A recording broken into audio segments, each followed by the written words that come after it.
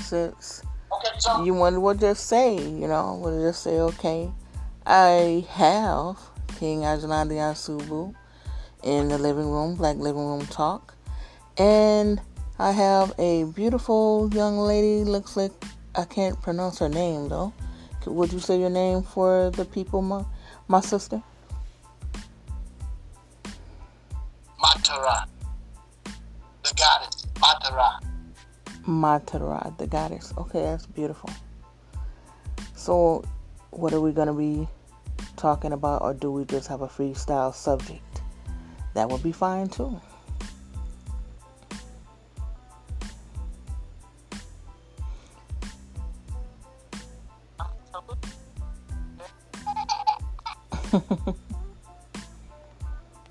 What about starting with what we were talking about earlier? The 5 points that you talked about, the Cointelpro project. I thought that was very interesting, and I think the people would love to know about that.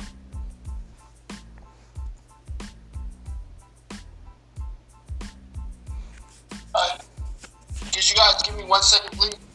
Sure. I gotta put my headphones on so I can hear you guys better.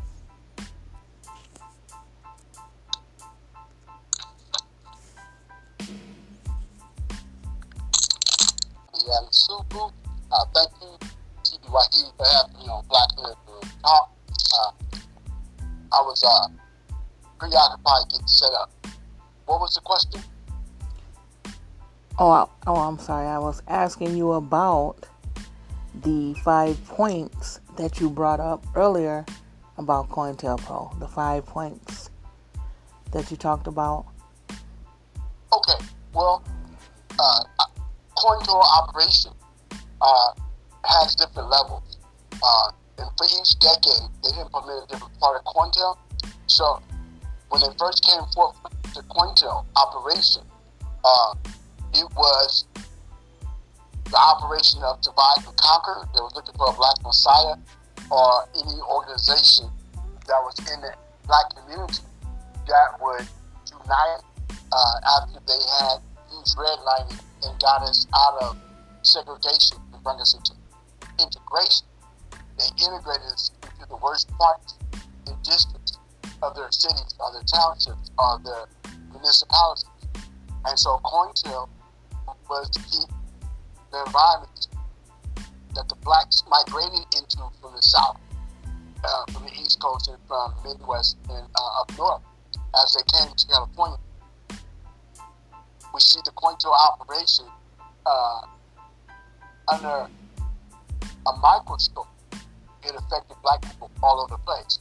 But when we use the binoculars, we see it operated against organizations like SNCC, Operation Push, NMCP,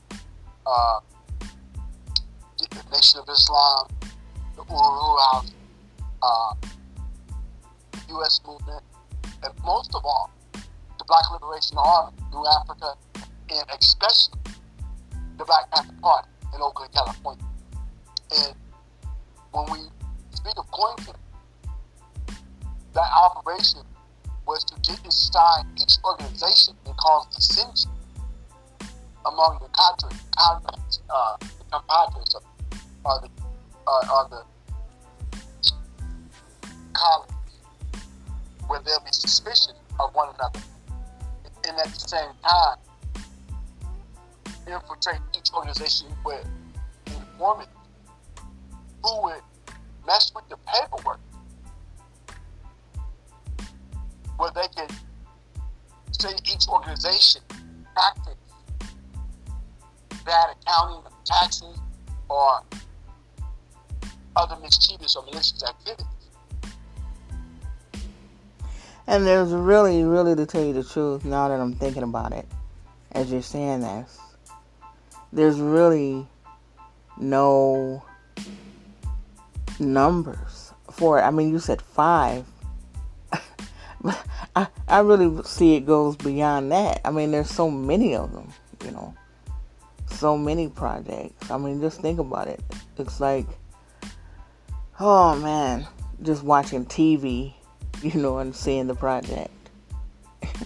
The different commercials and how they do the commercials, and it's like sometimes you're sitting there watching and you can't really believe this. Did I really see that? How they mix it up, and you'll see the little black girl with the white father, or, and it's hard to see it sometimes. It blinks so fast. It's like seconds. Just like, I'm like, okay, what are you guys trying to do? I see what you're trying to do. But some people won't pay attention to that. But, to me, that's a project too. Trying to make things seem something, that they trying to make it seem like on TV that this is the way it is, but this is not really the way it is. I have to agree with you to the fullest. As they implemented their Cointelpro operations, they created scenarios. They created great Hollywood production, which is called black exploitation. And if you look at the black exploitation movie, they always used it the red, black, and green, and they used it the black power organization in the images of Hollywood as fronts for drug activity within the community. Cotton comes to Harlem, Piece of the Action, just different black exploitation movie back in the 60s and 70s, when we were supposed to get ourselves together. Hollywood created an image that the Black Power movement was a movement where people took money, they barked out order for their own self-righteousness, they practiced extortion, bad accounting, tax evasion, sexual harassment, and the proliferation of other things. The second part of the Cointelpro operation that came about in the 70s, as we lived the 60s, was the division between the black man and black woman, the max pimps. Oh, yeah. The welfare system. The black man cannot be in the home. And you know what a perfect visual for that was? That movie that came out, and it was called Claudine. And it was with Diane Carroll and James Earl Jones. That was a perfect movie to give a description, of that. A visual. It's a classic. Mm-hmm. To this very day. Yes. The style and the action in the movie, it showed a united community that was against the man, which is very different to today, where at that particular time the man was trying to break up the family in the home, and we were working against the man, and we stood together as a community to defeat the man. Today, well, I don't want to forward that quick because we can say so much for today. Let's get the goddess Matara. Of course, absolutely. My sister, do you have anything to say to that? You want to add to the comment?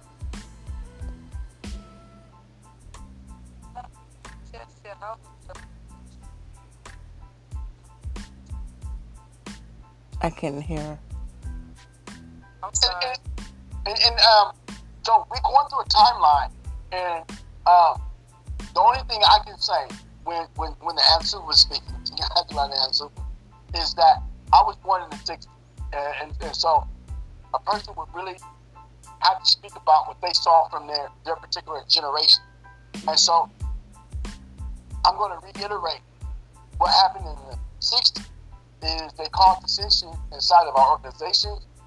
The people started accusing each other of snitching, being informants. People started going to jail. People was accused of male chauvinism, and being corrupt leadership, extortion, and one of the most powerful accusations one of the most powerful accusations. I got both these queens. I got Queen TBwahid and I got Queen Matara. These two goddesses. And so we're going to also include that preaching black while sleeping white was going on at the same time.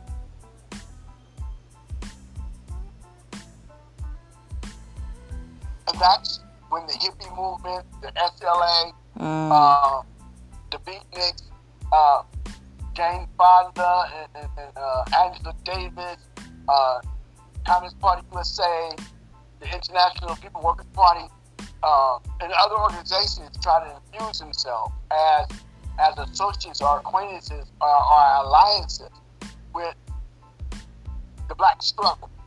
And I think that was one of the biggest infestations of being infiltrated in mental poisoning and reprogramming of what was the black power goal, and it diverted us absolutely into inclusivism, and we felt that our power struggle to receive power and authority over our own lives was now sabotaged by the illusion of inclusion. I was just getting ready to say that. That leads us to the 70s, when the pimping, the macking, the black woman couldn't have a man at home. The black man was no good. He was a junkie. He was a womanizer. He was a player. He was an international lover. You know, that's when Billy D. Williams and Goldie the Mac and Superfly, and so there was an image of the black man being a sexual creature, but at the same time, it's synthesized from the family unit. He was a great dresser. He was a manipulator behind money, and he was a sex machine. But they didn't show him as being a responsible member of the family. And when they did, you know what they gave you? They gave you good times. It's really sad. Really sad. Well, you know, good times, they was happy with Kool-Aid. You know, I know, but I'm just... all they had to do was ask for Kool-Aid, and everything was going to be all right. Yeah, but they put the responsible daddy in that, and that's where they put him. Struggling all the time. The whole family was struggling. Go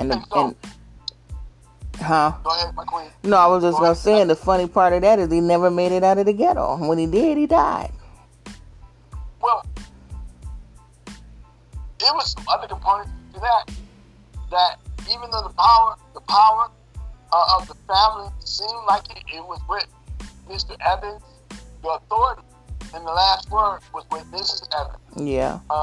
And every time the family would come up with some money, Mrs. Evans would say, "Give it back. I don't want that in my house." Or that money is evil or something. It's like it came off the same dress that the white man made. You know what I'm saying? Mm-hmm. And if you found it on the ground, or if somebody gave it to you as a paycheck, or somebody that you brought, you know, I don't understand the mentality that they were trying to say. If it falls off the bridge trucks, you got to give it back.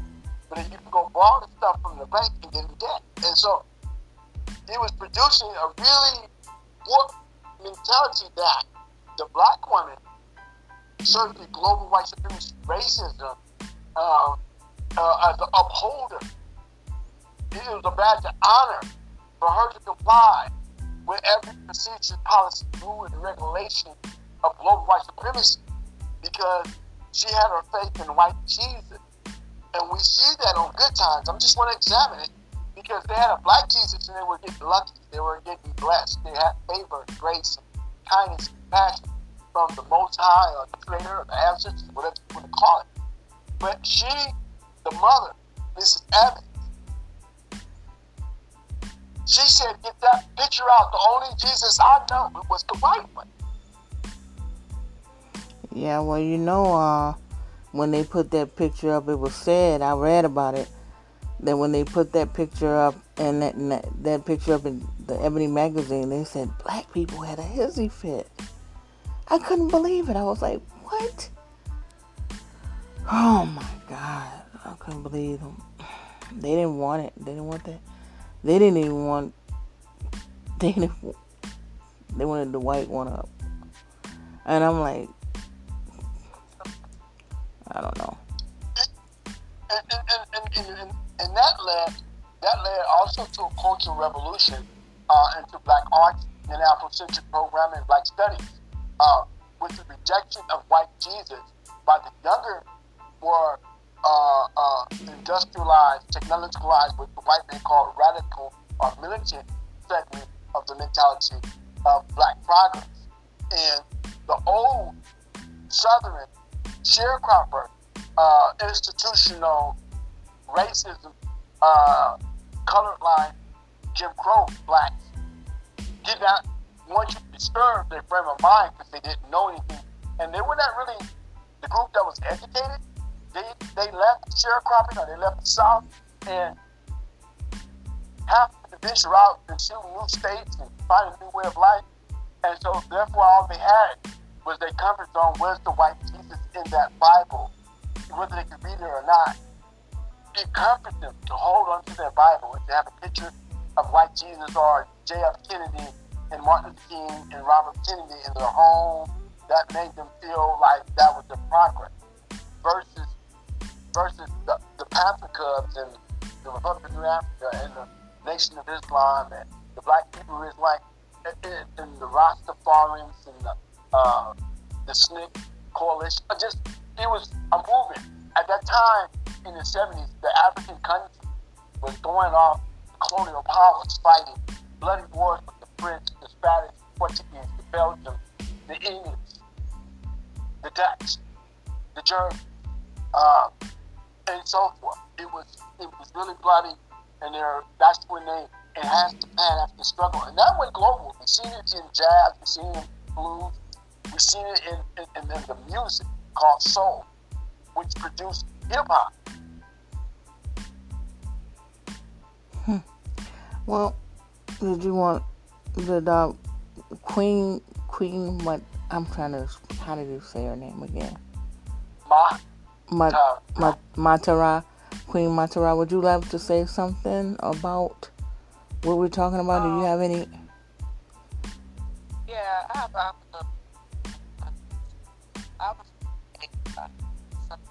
a lot of it. I do still hear about a lot of it.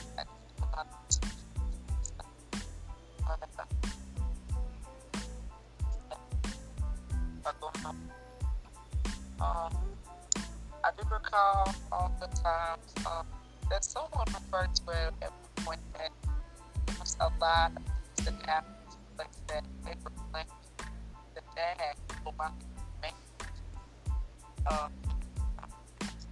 second spot.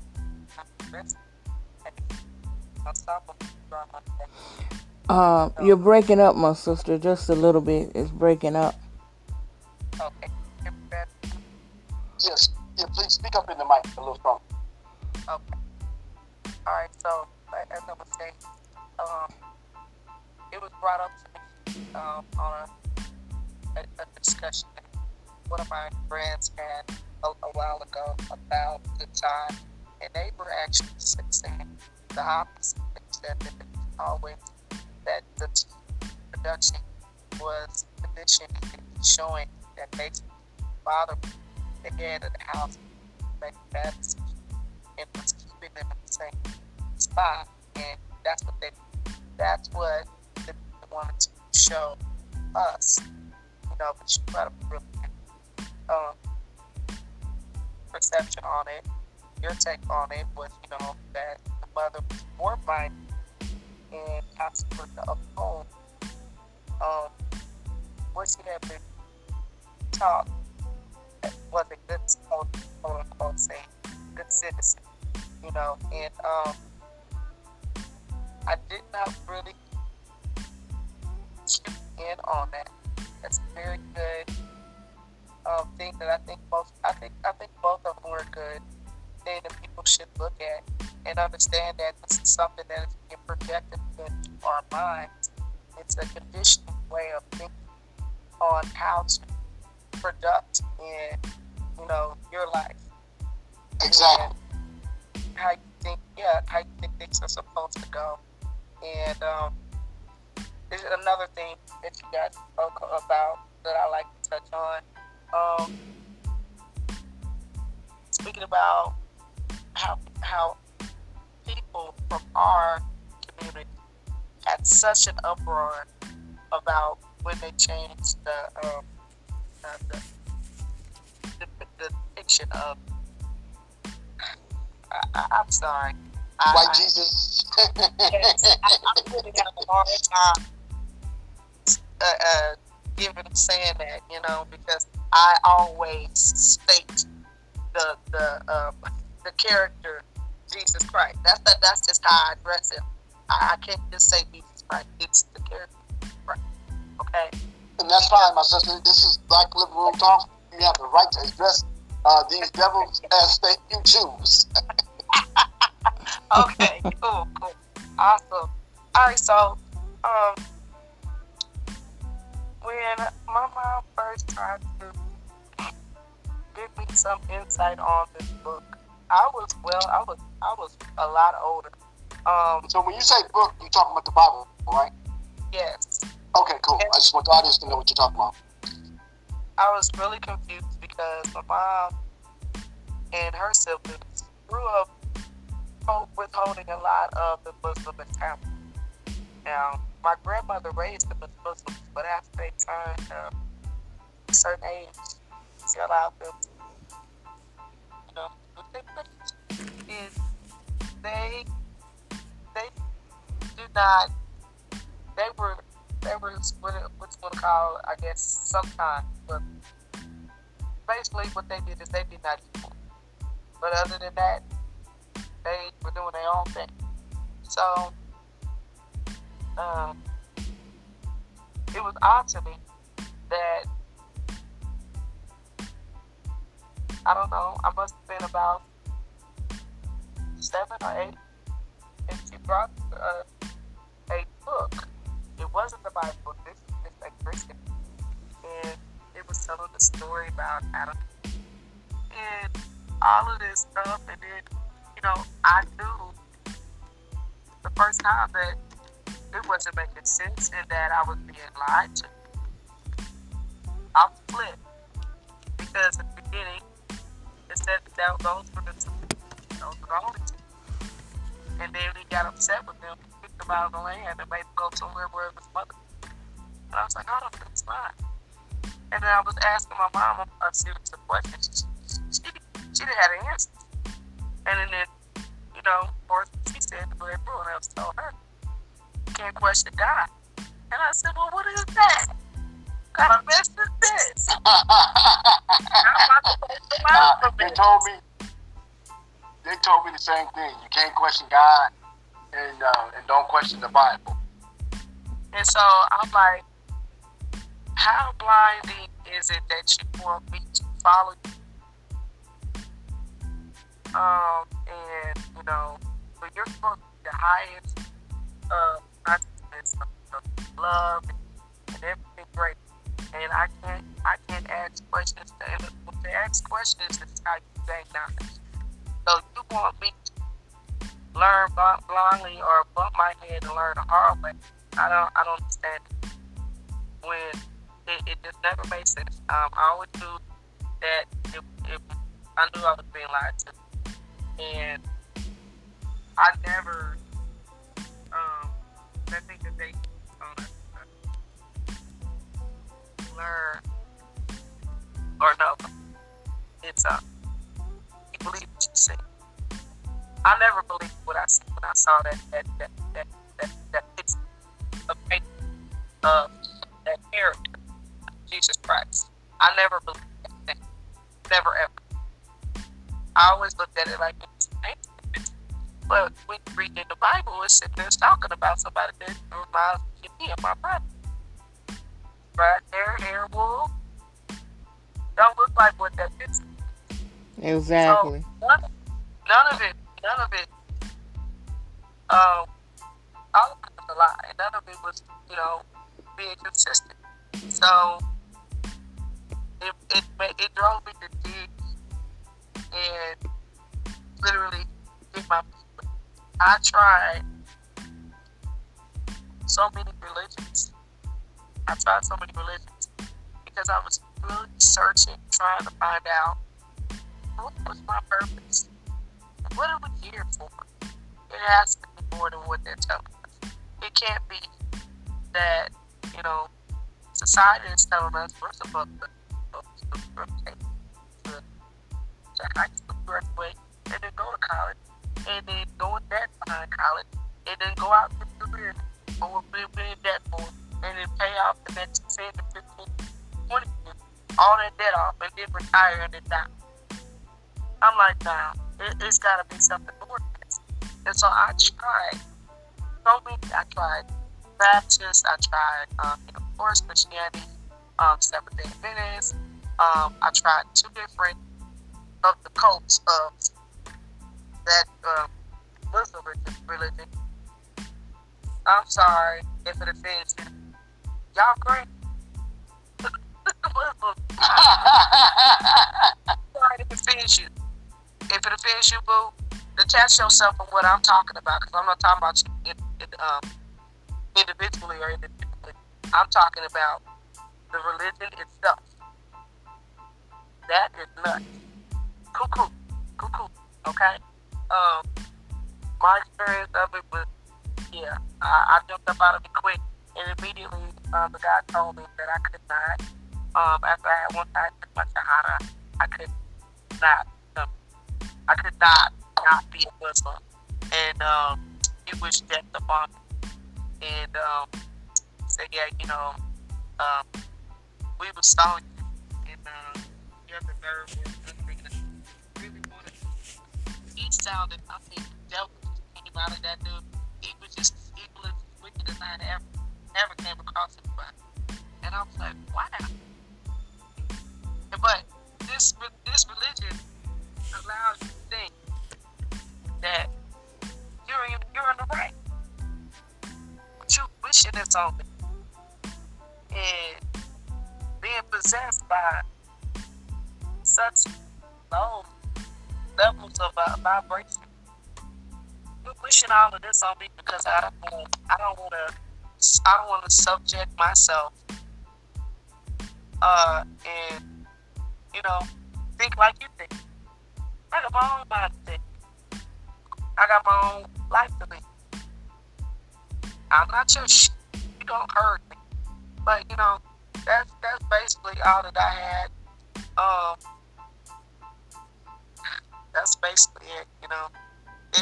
I think that the TV and the media, people really do not understand. They think that it's just a small thing that is causing some small influence on them. It is much deeper than that. The music and the TV, if you don't understand what's going on, it's working all through, all the way down to your fingertips. Some of the stuff a lot of that stuff that they say in that Bible book, it is true. But if you can't depict the truth from false, you don't know what's going on. You don't know what's cooking. Just don't. It's a soup mixed with all kind of stuff. So, continue. What's your take? Okay, so there we have it. There was a powerful, the stronghold that foreign religions have on us since we've been in colonialism and in chattel slavery, even in our coming to the Emancipation Proclamation, or part of the proclamation of us being emancipated, bringing us into the 70s and the 80s, the Good Time Show, leading us into the culture of hip hop. The music became a little more sexual, and also cocaine, and mushrooms, and ecstasy, and different various mind-altering drugs Vicodins, narcos, and so our community became known as a source for drug culture. Drug culture became synonymous with the black community, and it changed from community to the hood. And at that time, Cointelpro 3 inflected us with gang activity, mafiosos, grandiosos, where every crew wanted to be like Al Capone, Frank Nitti, and they start naming themselves. Little Capone, and Little Nitti, Scarface. and we just got, and so we really got saturated. Even in the rap culture, you could not find a rapper coming out of the South or the East Coast that named themselves after some Italian. And they just really was fascinated. They hit us with the movie Scarface. Yeah, that's it was just so many different movies about building drug empires and gang activity.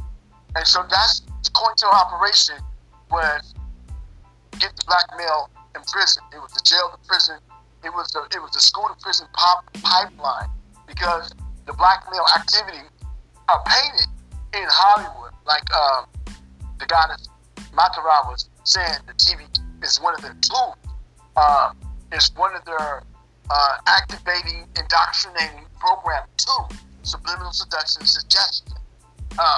And the most honorable Elijah Muhammad teaches that further. If anybody wants to understand what subliminal seduction suggestion is, check out Our Savior Has Arrived, Fall of America, and Message to the Black Man. But for the topic taken, I want to thank Queen DaGoddess Matara, and I want to thank TBwahid, DaGoddess, because this part right here, the hip hop era, Cointelpro hip hop era, right?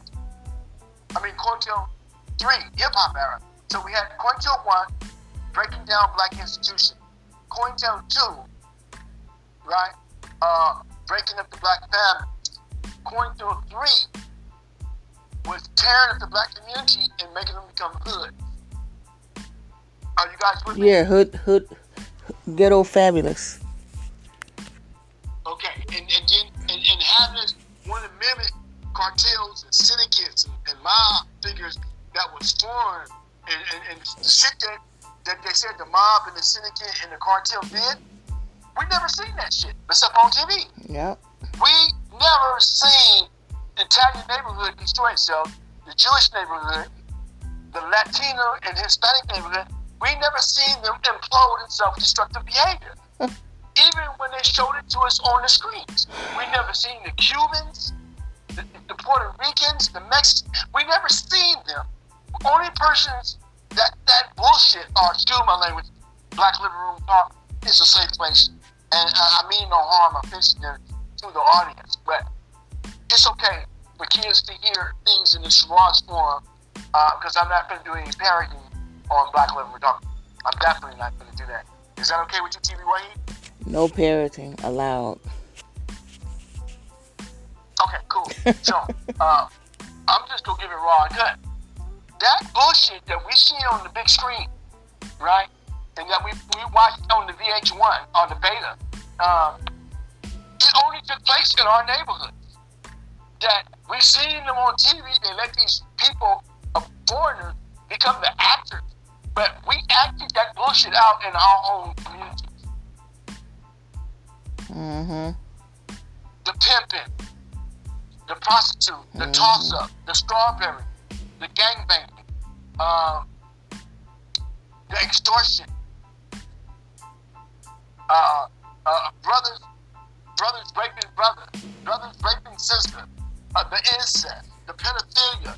It crept into our very community, and our community stopped being communities and it started being hoods. And let me give an example. Every city had a black community. The whole black people in the city made up the community. All right? Which we moved into neighborhoods. right? So the community was all black people in the black city. That made up the black community. And then members of the black community lived in different types of neighborhoods, which came out of red line. It came out of zoning. And I guess the NAACP in urbanly in the rest of the mediocre so-called black civil organization did not express or explain to the community what the agenda was to tear the community up and to make it into hoods, to send the young men to prison by letting the community claim the hood and the hood being against other hoods, even though they're supposed to be a part of the whole black community. Does anybody follow me? I'm following you, and I have to say, remember when I mentioned earlier about another friend of mine that marked himself safe. I'm so glad he's safe because of that situation that popped off at the party in Chicago, Illinois, called Park Manor. The people were partying in there just like no tomorrow and playing that music, and it's, if you listen to it, it's saying things exactly what you just got through talking about, like the degrading, the name, it's and so somebody started shooting, and now there's like 4 deaths and 2 injuries. Like, really? I just, it's gone too far now. It's like, you're not doing this because of some type of, you're not Italian, and you're not, trying to protect. What are you doing? You're just driving around shooting randomly. Somebody stepped on your tennis shoes the other night. Like, really? Seriously? You don't even own the block, and you're complaining about somebody selling whatever in your neighborhood? Like, grow up. I thought we have really got to reach these youth. This is a crisis. I'm looking at that, and that just showed me that this is a crisis. A crisis. So when we look at Cointel, and I'll pass it to you guys, Makara. I just want to take an in-depth look so we understand that the hip-hop era, the drug usage, breaking up the community into neighborhoods. The next neighborhood had to be the enemy, and the drug needed to start cartels, mafias, gangs, crews, and mobs, what have you. It's all part of the Cointel plan. So I don't blame my young brothers and sisters or the parents, because they didn't know they were being social engineered. Right, and they didn't. They spend millions and billions of dollars at UC Berkeley, Stanford, the Ivy League, at Howard, Field. The same black people who graduate in the bully are the ones who implement these programs in the community, and they don't even know they're being used. Absolutely. For a larger agenda. Yeah. Go ahead, Queen, Goddess Makara.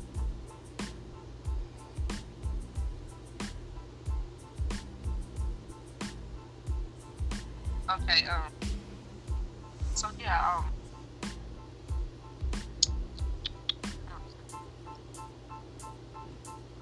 okay, so what a lot of people don't understand, that, there's been some things that have happened. Hello? Yes. We're here. Oh, what happened? We're here. Okay. Screen changed the phone.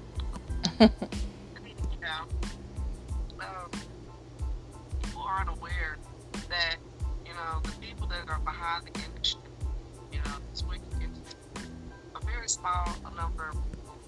And these people have done something with our music. Not just the music, not just the lyrics and so-called artists that they are allowing platform to influence us to,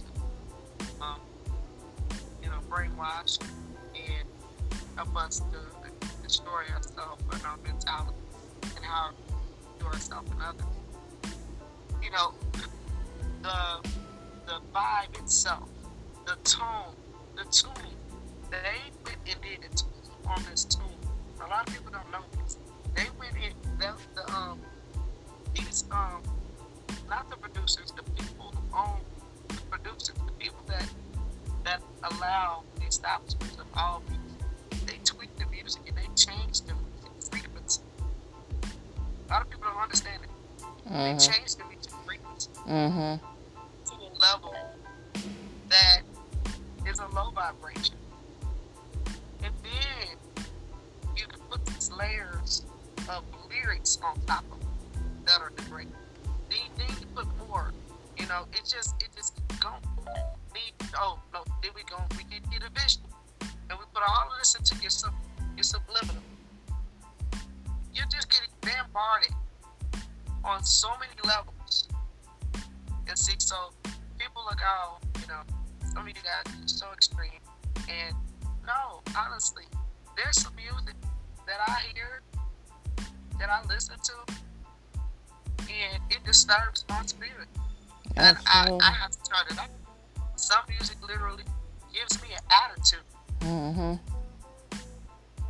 Because I'm like, ugh, just disgusting, gross. Like, so when you look at the DaGoddess, the Earth, Wind, and Fire, these people sang on levels that these singers them hear now. We're just like, what are y'all even doing? Y'all not singing. Y'all all sound nasally. This is the frequency of music that they have been subjected to hear, because they're gonna play it out until you don't have a choice besides start singing along, or just don't listen to it at all.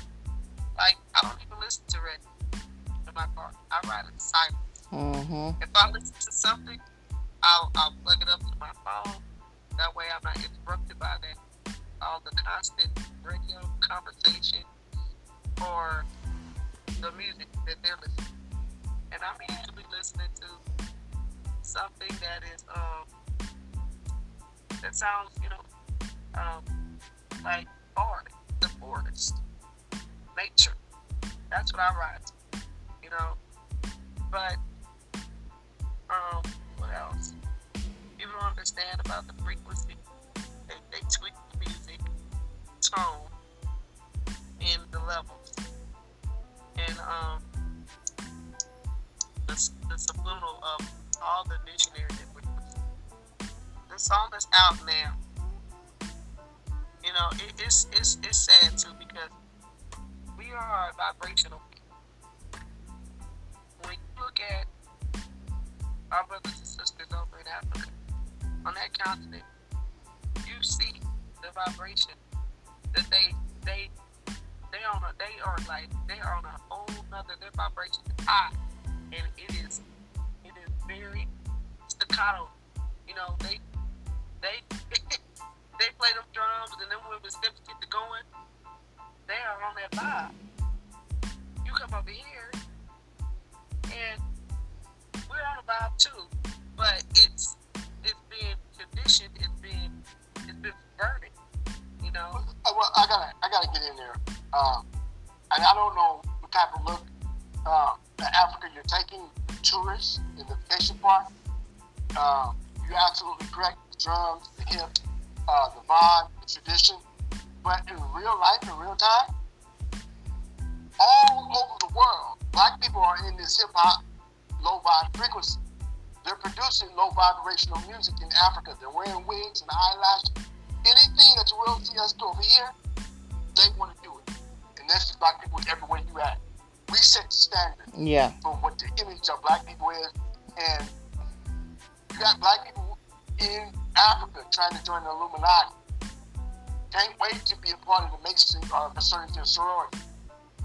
Do education, there's some classes And so I understand what you're saying in our traditional sense, right? But with that, so what you're expressing is the original rhythm and the soul music that transpired in music, which is good for living in nature. But their mental frequency, they believe coming to Europe or into America to get an education and to bring Western culture into Africa and fuse it, right?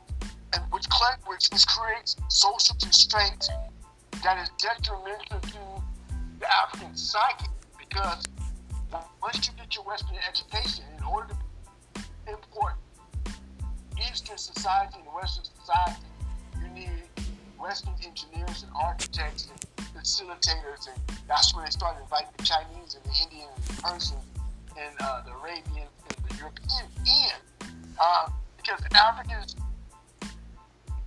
as common people, are not given a universal picture of knowledge, nor are they given a continental picture of knowledge or information or geopolitical institutional ideology. They try to keep the basic African person within his clan or his village and inside traditions that has nothing to do with the global economy. But I understand what you're saying, Goddess Matra. As far as the rhythms are concerned, from the traditional point, they are in the natural rhythms and natural frequencies. But they have been bombarded with Cardi B also and Lil Wayne. Don't get it wrong. Oh, no. I'm aware of that. I have, there's a lot of people that think that they can, that are from here, they're Americans that are here, that think that they can go over to Africa and everything's going to be great. Some of them are more brainwashed than us. Some of them really are. Yeah. I have a lot of friends that are from Africa. I have a lot of friends that are from Africa. Somalians. I have a couple of friends that I went to college with, that are from Sudan. And there was this one guy, I'll never forget him, Abraham. He was a very smart, he had a very strong spiritual high sense, like a high sense of definition. I really believe he was tapping into the clairvoyance, he had some powers. Like, he used to have some, what is it I'm trying to say? They were deja vu. They were more almost psychic abilities. Like, he knew things. It was like he could read your mind. He read your body language, but he could read further than the average person. Let's just put it that way. And so, he told me when he came over here to America, they showed us in the video, he said they tried to scare us, and they told us basically, they painted a bad picture of American, a black American. Yeah. They told us not to. Yeah. Not to be bothered. Yeah. And he was like, but I'm not no fool. He said, I just kept quiet. But I lost touch with this guy. But I have a feeling I'm gonna run back into him. Because it's a small world. Yeah, that was some. I have a feeling I'm gonna run back into him. I really do. You talk about a divide and tactic. A divide and conquer tactic. Yeah, he knew what was up. He knew they were lying to him. He could feel it. He was feeling it and sensing that they were already, trying to keep him away from something they could do. Any connection.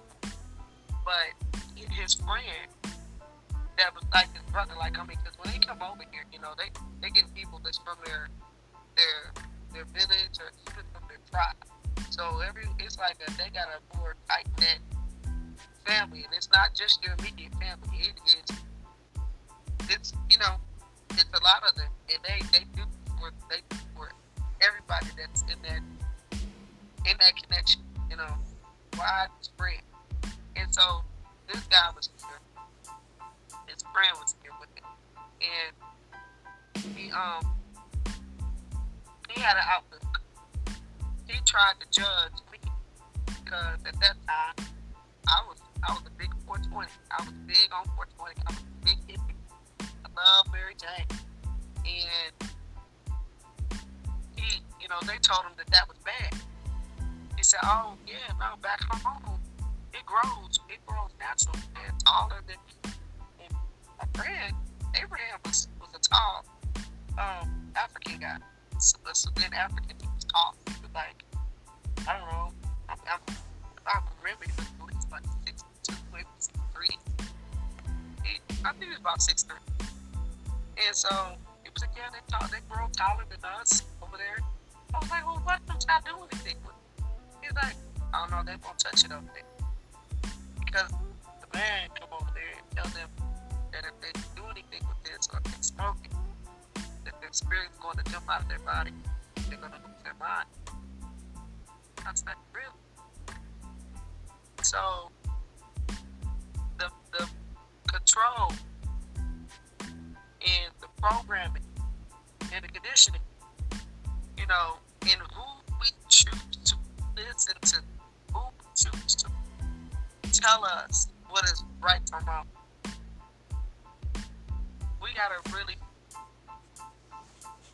snap out of it. Like, we have to. I just don't understand what's it gonna take for people to. I ain't gonna worry about what's it gonna take, because I don't even know if I can say I snapped all the way into it. I think I got lost at some point, but when I was a kid, I knew it was bullshit, and I still do that.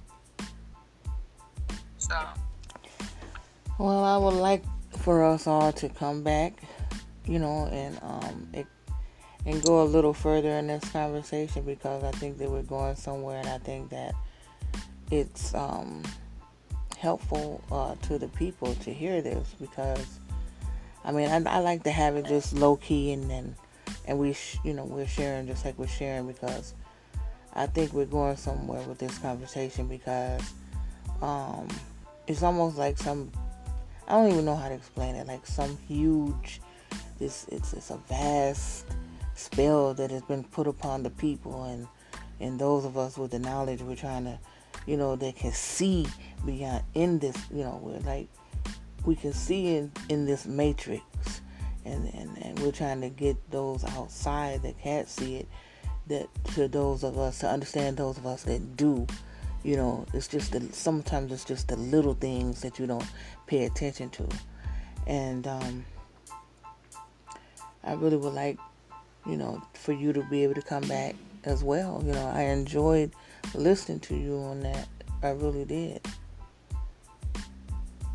Oh, thank you. I appreciate it. And I really want to thank you for allowing me to get on here. And I thank Ansubu for telling me about this opportunity to speak, and share, some like mine, and awaken people to what's going on within our community and what's being played on. Anytime, my sister.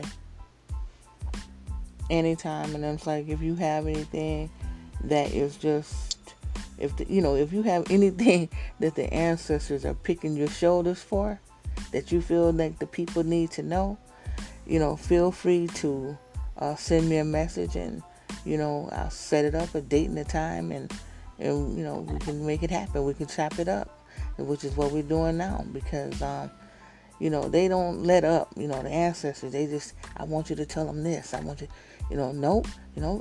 I just did a solo pod. I call them solo pods when I'm by myself, when I don't have no company. So I just did that the other day, and I did put it up on my podcast, but I haven't put it anywhere else, though. I said, because the ancestors was like, okay, come on, okay, I want to tell them, so you can't keep it to yourself, so I want us to be able to come back, and so we can do that. King Aijalon de Ansubu, what did you say about that? we did Cointel 1, 2, and 3. We got to get into 4 and 5 so that people can know. Okay. They have a right to know. That'll be great. And the truth is what sets us free. That's right. So we shall come back, and do you have anybody have anything else to say to the people before we close out? And I can make this happen. I definitely do. Okay. I'm King Aijalon, the Ansubu of Lord Mind. Join African Market. Please go to www.lordafricanminds.com. Subscribe, like, comment, become a member. We need people in the IT. We need people doing social media. We need journalists. We need you to help support us so we can build tomorrow, today, for our children and our children's children. Lord African Mind is always speaking about worldwide unity, but it's now in progress. Okay. And with that, I'd like to say, please come and join me at TPM Shell on YouTube and also on Social Africa. That is Black Living Room Talk there as well, and Loyal African Minds as well.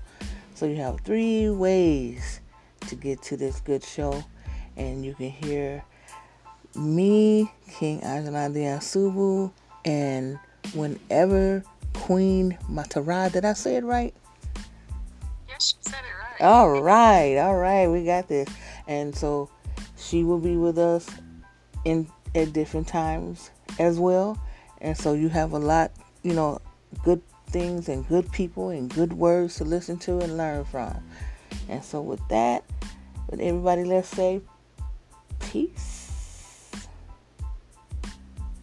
Peace. Peace. Numaki Wawa. Numaki Wawa.